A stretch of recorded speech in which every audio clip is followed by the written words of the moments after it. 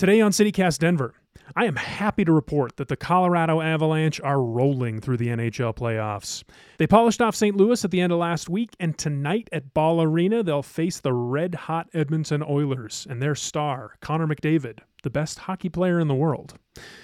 Outside the arena, we're looking at scattered showers all week, which is good news for the tomatoes my wife and I planted over the long weekend. But what about 100 years from now? Will anyone be able to grow a tomato in Denver? Or will we spend our days searching for clean water to drink? One theater group in town has spent a lot of time thinking about this, and now they're inviting you to immerse yourself in Denver's climate future with a new production called The End, and it's pretty much as apocalyptic as it sounds. Producer and theater lover Lizzie Goldsmith was in Globeville last week to hang out with some of the cast and crew of Control Group Productions and get a sneak peek at their version of our not-too-distant future.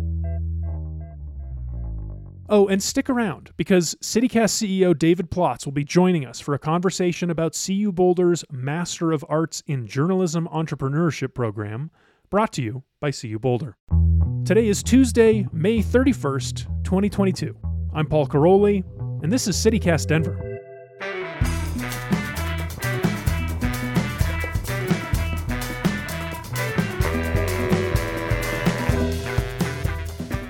Hey, it's Lizzie. What really grabbed me about Control Group's latest production is that it's an actual bus tour.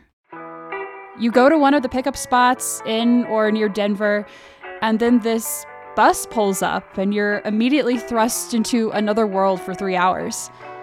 And in a lot of ways, I don't think it's too different of a world than the one we already live in. This is a more progressed climate crisis than the one we're dealing with, sure, but the characters are reacting the same ways we're reacting. Some are giving up hope, some are living in a bubble of their own making, and others are trying to change their world for the better. One of the people I talked with was Caroline Sharkey, who's the assistant director and one of the cast members. So do you want to go look at the bus then? Yeah, let's do it. All right. So while we're walking, can you tell me about the place we're in now? So this building is an abandoned slaughterhouse. We have renovated it to become the safe house of this show. So it is a kind of ad hoc space. We've done our best to make it feel cozy and at home, but also done our best to still make it feel rather scary. Yeah, I mean, even seeing it, it's very sparse and very feels like a place you could see has been abandoned, and I mean that's part of its history. It's pretty crazy. In one of the scenes, there's one area that has 2 drains, one that is a drain for blood and one that is a drain for water, which is has become since then a part of the scene. Oh man. Go on up. Okay. Welcome to the bus. So this bus is our mode of transit to take audience members, passengers, as we're calling them within the show, to a refuge where we can survive the oncoming climate apocalypse. We're not just surviving, we're thriving. You'll never have to worry about anything, ever again. The refuge is a secure location that doesn't appear on any map, satellite image, or government database. Not problematic at all. Not problematic at all, no. The whole first act of the show is gathering supplies that we need to go bring to the refuge. And then from there, some shenanigans happen. The only inside scene that happens is in our safe house. Everything else is on the bus or outside. We're mainly all around the Globeville area, Swansea neighborhood. So we've been working with a lot of folks there to make sure that we're including that community and not just, stomping over it. But it's mainly within this 2 to 3 mile radius where all the stops are. But it's very disorienting when you drive around here because you turn one corner and you're like, oh, I know where I am. And then you turn the next and you're completely disoriented. So I think a lot of the desire has been to disorient people and make them realize that there's so much more of Denver than what they're used to. Oh, wow. Yeah. So tell me about this bus. This bus, yeah. So we tricked out the ceiling so we can swing on ropes. There's maps everywhere. It is also, we've been working with a company called Playground Ensemble. We have a dance battle, a crazy opening number with feather fans. Wow. Yeah, it's pretty wild. It's kind of geared toward you're all facing the center. There are the maps. What's the story with the maps? So a lot of it is about finding safe places for water within the story of this show, because Denver is actually a prairie. So water is pretty hard to come by in what Denver originally was. And so we talk a lot about that. So much of the show is about finding safe places that have not yet been overtaken by floods or natural disasters of that kind. So a lot of it is just being like, okay, Houston is now underwater. San Francisco is now decivilized. So there'll be lots of notations on all of these maps that has those mini little details, kind of like Easter eggs. So we've been trying to, as much as we can, repurpose everything that we weren't originally planning to use, trying to make it as sustainable and zero waste as possible. And it's been a work in progress. Same with the exterior of the bus. We have been doing multiple layers of spray paint. We've been heading to random places around Denver and inviting people to spray paint with little prompts. So that's been super fun to do. Wow. This production has been, it was planned to happen a couple years ago. What's like the big vision here, and how has it changed over the last couple of years? Originally, there were going to be cyborgs, and there was going to be a rock concert at one point. It was going to be pretty different than this version. 2020 was a different year than 2022, to say the least. What this show really is about is like how different people respond and deal with climate change, especially when we're right on the precipice of things changing really drastically. Is the question of how are you going to react and deal with this change? Are you going to be a nihilist who just gives up and drinks? Are you going to gather people together to create your own community? Are you going to hunker down and, stay to the ground with cans of beans? So I think that was what was really important to us in making this version of the show, is just bringing it back to a very individual level.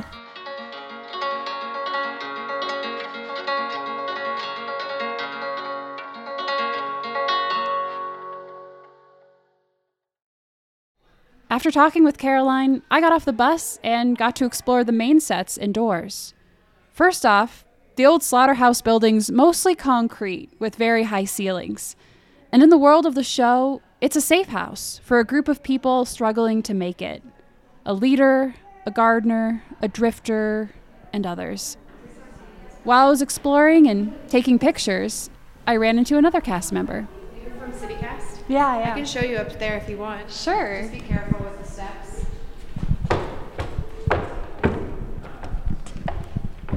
So is this all part of the garden then? Yeah, this is part of the garden. This is my hangout spot. Okay. What's your name and who do you play? My name's Krista, and I play in this scene Altha. And Altha is the gardener's assistant, and I live here. So this is my little secret hangout spot that only a few people get to see. It seems very all-consuming, like prep for it. And I know it's been like kind of a years in the making thing. I think that your comment about being all-consuming is very true. And I think that it has to be in this process. Like, if you're not all consumed by it, you're not able to actually pass on the feelings to your people that you're leading around. So part of that is hard because you end up, it's exhausting. But that's so important to this process, because if you don't feel it, then it just doesn't communicate. So yeah, so much of theater is like escapism, right? And like and this is not escapism. Definitely not. And I think that can register to people in very different ways. Some people who will come to the show will probably be very agitated and perhaps leave not getting the experience that they thought. Some, I think, will be totally transformed, and some will be so in it that because they've had the experience of it. So I think that's what makes it exciting for us as performers. You just never know what kind of people you're going to get, which makes it not just a service to the audience, but makes it reciprocal. What are you most excited for in this role with this production? Probably to like change people's hearts. They get to actually experience the emotions of what it might feel like to live in an apocalypse, which is something you can only really imagine, but to feel is a whole other thing. I think that we have a lot of ideas that if talk was enough, that things would happen, but it's not enough. People talking about ideas, I think, is always important, and I think researching and learning and all that it makes a big difference in the way you see the world. But I think sometimes the way we feel, it makes us act. I think we always are like, oh yeah, all of Florida will be underwater. That's not me. But Denver specifically, there's a lot that could happen, and seeing what you can do and what could happen on a local level is really, really important to me. And, we could very easily only have water once a week, and then only have it once a month, and then have to filter our water ourselves. We have the Platte, which is great that we have that, but there's a lot of work that needs to be done in ensuring that this area specifically is cleaned up. We're wonderfully working with some folks called Greenhouse Connection Center and some other people within this neighborhood, and we're bringing in neighborhood activists at the end of each show. So after the show has ended and we're driving you back to your start location, we'll have some activists talking about what you can do tomorrow when you wake up, as opposed to just ending the show and saying, bye, see you later, which I think is the most important part of it, actually. It's not what I'm doing as a performer, it's what these people are already doing and how we can aid that. Right now, as an artist, I am very much invested in work that means something. It's very easy to just show up, do a dance about, a color, and then go home. But it feels much more important in my life right now to be doing work that impacts people. Performances of The End are set to run from June 4th to July 31st, with rotating pickup locations across the metro area. You can learn more and get tickets at controlgroupproductions.org. And now, please enjoy this sponsored segment with CityCast CEO David Plotz in conversation with CU Boulder's Pat Ferrucci about their Master of Arts in Journalism Entrepreneurship program. Hi, I'm David Plotz, CEO of CityCast. CU Boulder offers one of the most interesting, and I would argue most useful journalism programs anywhere, a master's degree in journalism entrepreneurship. I'm fired up to talk about it today with Pat Ferrucci, who's Director of Graduate Studies for the Department of Journalism at CU Boulder. Pat, welcome to CityCast. Thanks, David. Happy to be here.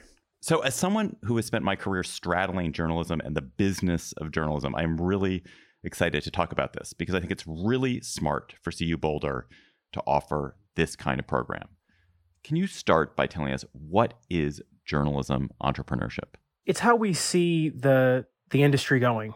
20 years ago, if you wanted to be a journalist, you finished your program and you got a job in broadcast or print, and then you just spent your career doing that. But journalism isn't one thing anymore. And so our program kind of reflects that reality.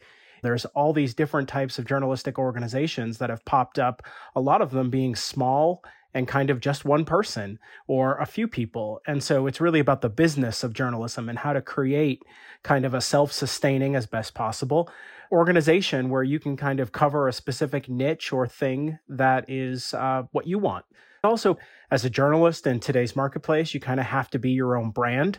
So the program really teaches you how to figure out who you are as a journalist and market yourself. How long have you been offering this program? So we will be starting, I believe, our 4th year in the fall. We're seeing our first graduates last year. We have them in traditional media. We have one who just started at McSweeney's. We have one who's starting their own local high school sports website. So kind of across the board, from everything from traditional paths to more entrepreneurial paths like we hope. Is the program online or in person? So it's online primarily, but if you're around here, most of the offerings are also in person, and you could kind of do a hybrid. Being in the Front Range, where there is this kind of entrepreneurial spirit, this kind of tech culture, I think gives people a leg up. Who do you think is the kind of student who's going to benefit from your master's in journalism entrepreneurship? We were really looking at people who are kind of in a mid-career stage, who either are in journalism and kind of want that extra knowledge to be able to do their own thing, but also people in other areas. I think we're in a moment, right, where journalism is really important. And I think we're seeing a lot of students, both at the undergrad and graduate level, who really see how they can make a difference and need to make a difference, whether it's activism, whether it's sustainable journalism. And that's what we're looking for, those people who are passionate about doing something with journalism that might not be the traditional path. Pat, what goals do students have when they begin the master's program? Well, I think the main goal is that students want to do something specific. So, for example, we have a student who is really interested in doing humorous feature stories about people in the tech and business industries. That's not something that you'll find in regular journalism necessarily. And so he's really trying to create his own brand and his own organization that just does this, really talks to disruptors in a kind of humorous way. And he seems to be doing well at it. Pat Ferrucci, thanks for joining me on CityCast Denver. Learn more about CU Boulder's Masters in Journalism Entrepreneurship at colorado.edu/program/MAJE. Thanks so much, David. And here's what else Denverites are talking about. Gun violence. Still. It seems to me it's got this whole city on edge. After the horrific shooting in Texas last week, Denver Public Schools amped up security. Then, Northfield High School had to lock down after a tip about a gun on campus. Turned out to be a paintball gun. And then on Saturday night, reports of gunfire sparked a chaotic scene at the Spring Carnival at Aurora's town center. The police found no shell casings or any other evidence of shots fired.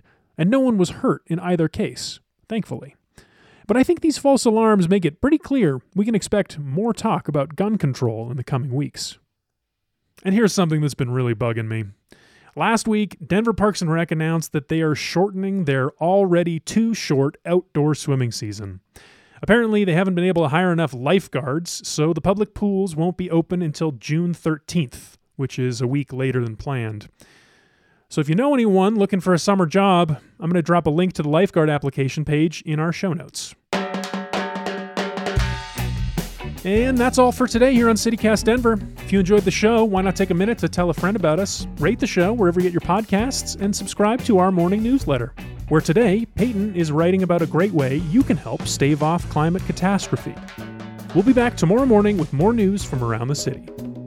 See you then.